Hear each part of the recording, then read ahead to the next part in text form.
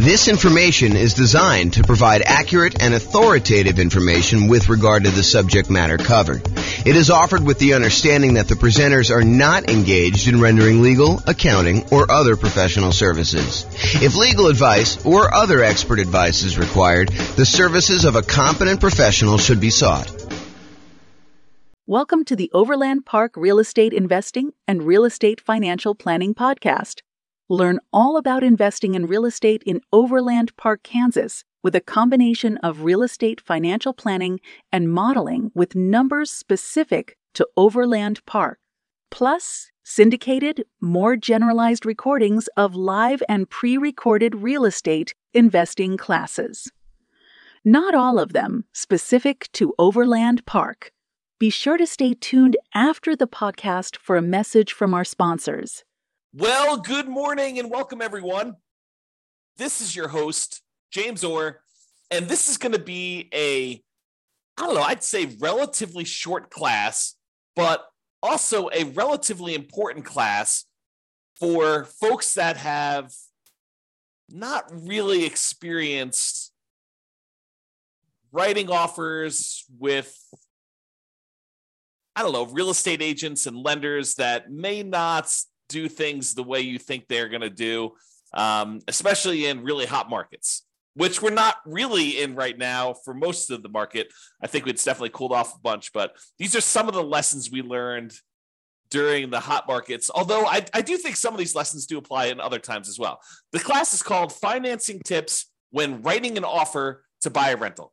And so let's jump right into it because that's what I got going on here. So writing offers. So by the time you go to write an offer, you really want to have gotten at minimum, a pre-approval letter from your lender. I think you don't get into the car of a real estate agent or you don't drive to see a property without having gone through the financing part and knowing that your financing is locked up. I mean, what if you go there and you find a property that you love? And now you're like wondering, can I even get financing for this?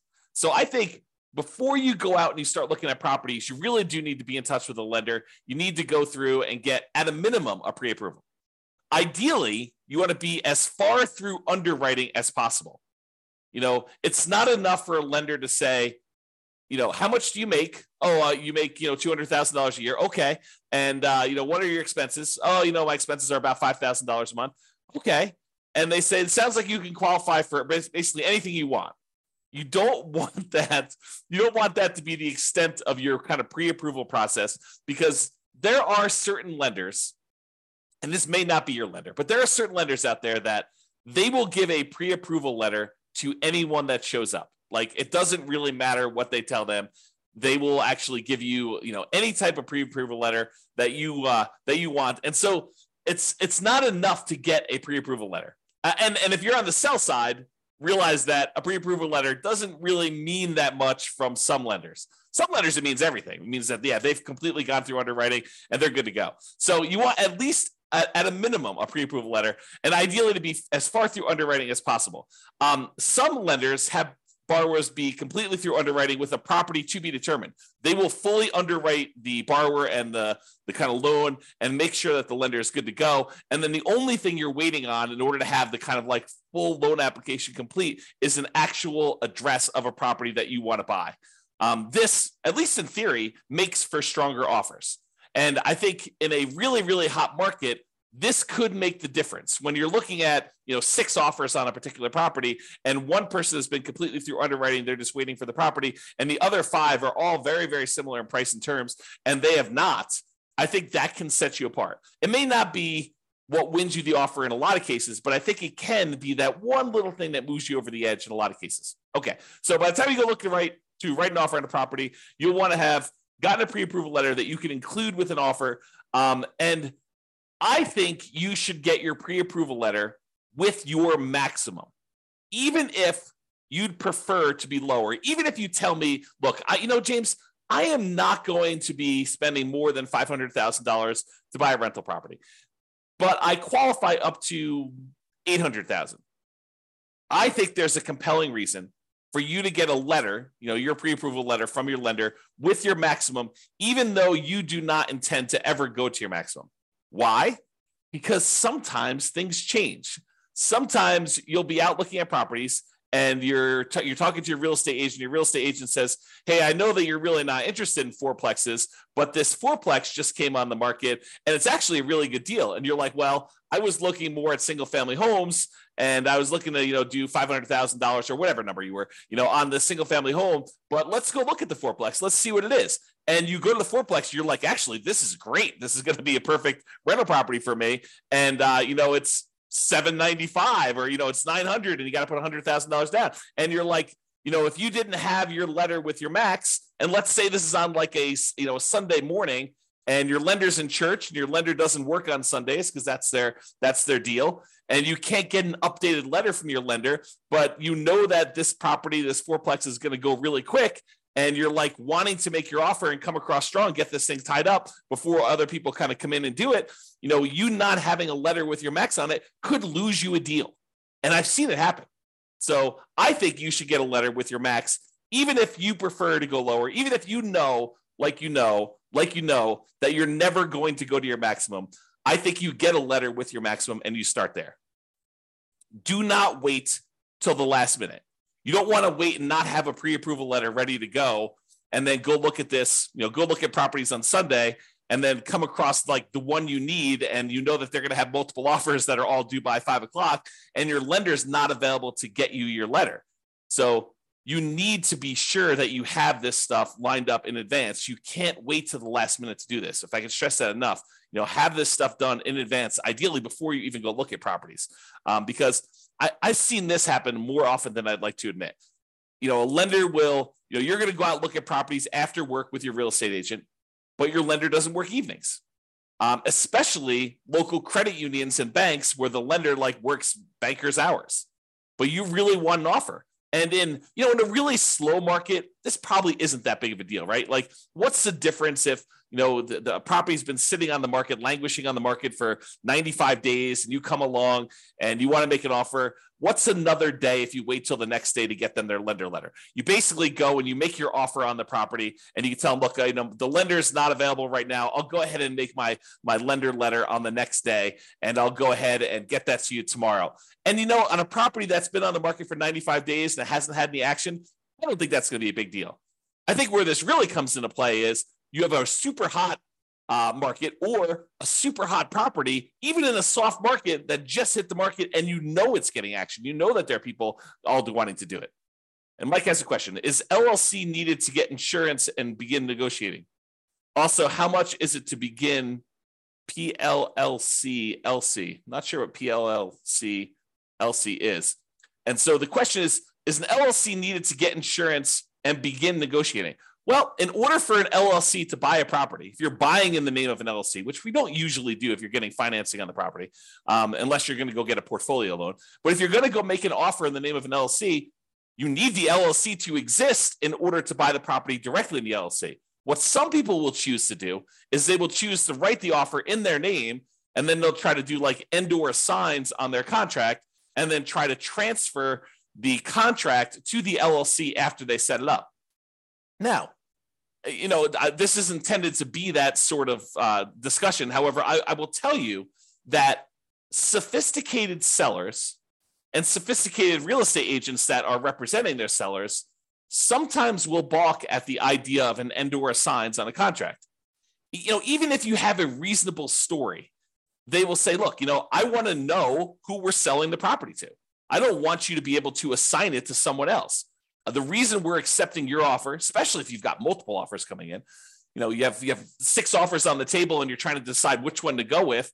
Part of what you're doing is you're trying to evaluate the particular buyer. And the buyer comes in and says, endorse signs. You're like, well, how do I know it's going to be you that's trying to close on this property? And so even if you have endorse signs on it and you're going to try to assign the property to an LLC while you're under contract, I don't think that's as good of a deal. Now, in a lot of cases, if you're going to buy properties, I think not every investor, but a lot of investors, they're going to buy properties and they're going to get loans in their own names. And they're going to probably need to buy that property in their name. Then if they choose to, with the advice of an attorney, go ahead and, deed the property from their own personal name into an LLC for asset protection purposes.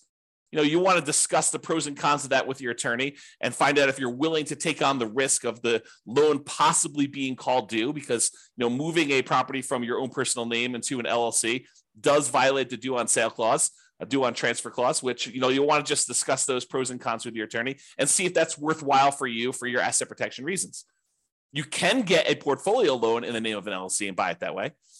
That way, the LLC is actually the one buying the property, and you are signing for the loan to kind of guarantee it in most cases, with those portfolio loans. But I'm not sure if that answers your question, Mike. Is an LLC needed to get insurance and begin negotiating? Yeah, I think you need to have the LLC exist in order to get insurance too.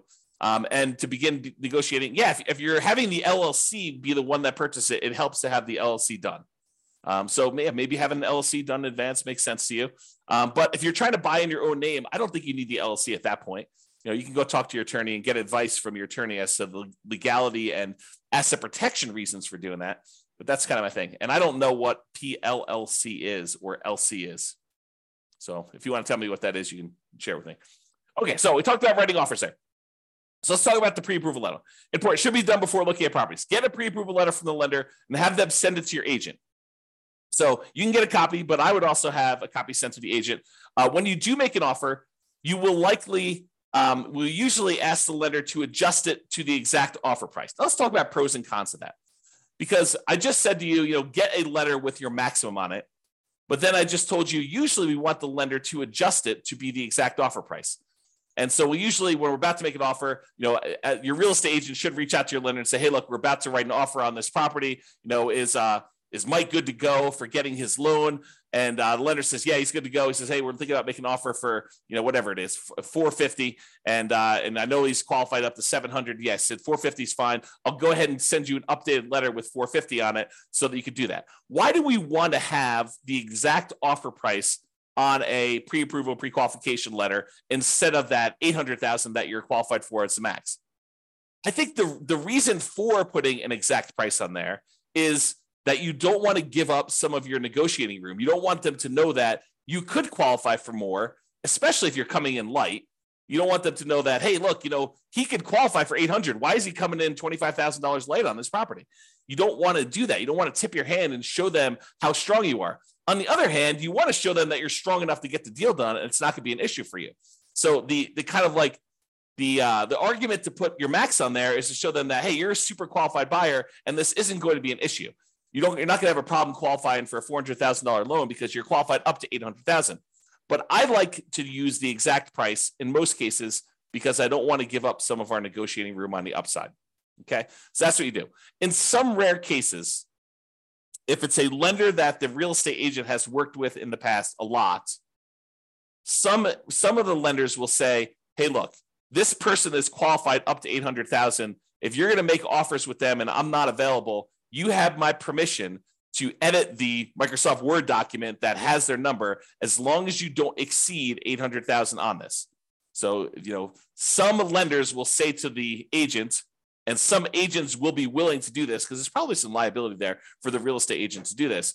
But some of them will kind of like say, look, we work together. I know that you're not going to go above the 700. And they'll say, yeah, you can go ahead and adjust it as long as you don't exceed 700 on this particular buyer. And they'll allow them to just make the adjustment on the letter. It's probably some liability there. May even get in trouble for doing that. But some lenders have told, at least me in the past, that you can do that. But I always get the lender to do it if I can. So that's what we do there. Sometimes they'll give you a letter with 800 and you ask them, can you lower it to that? And they'll say, yeah. And then you just go adjust the document, and you lower it down. I don't know. Maybe you get in trouble for doing that. Not sure.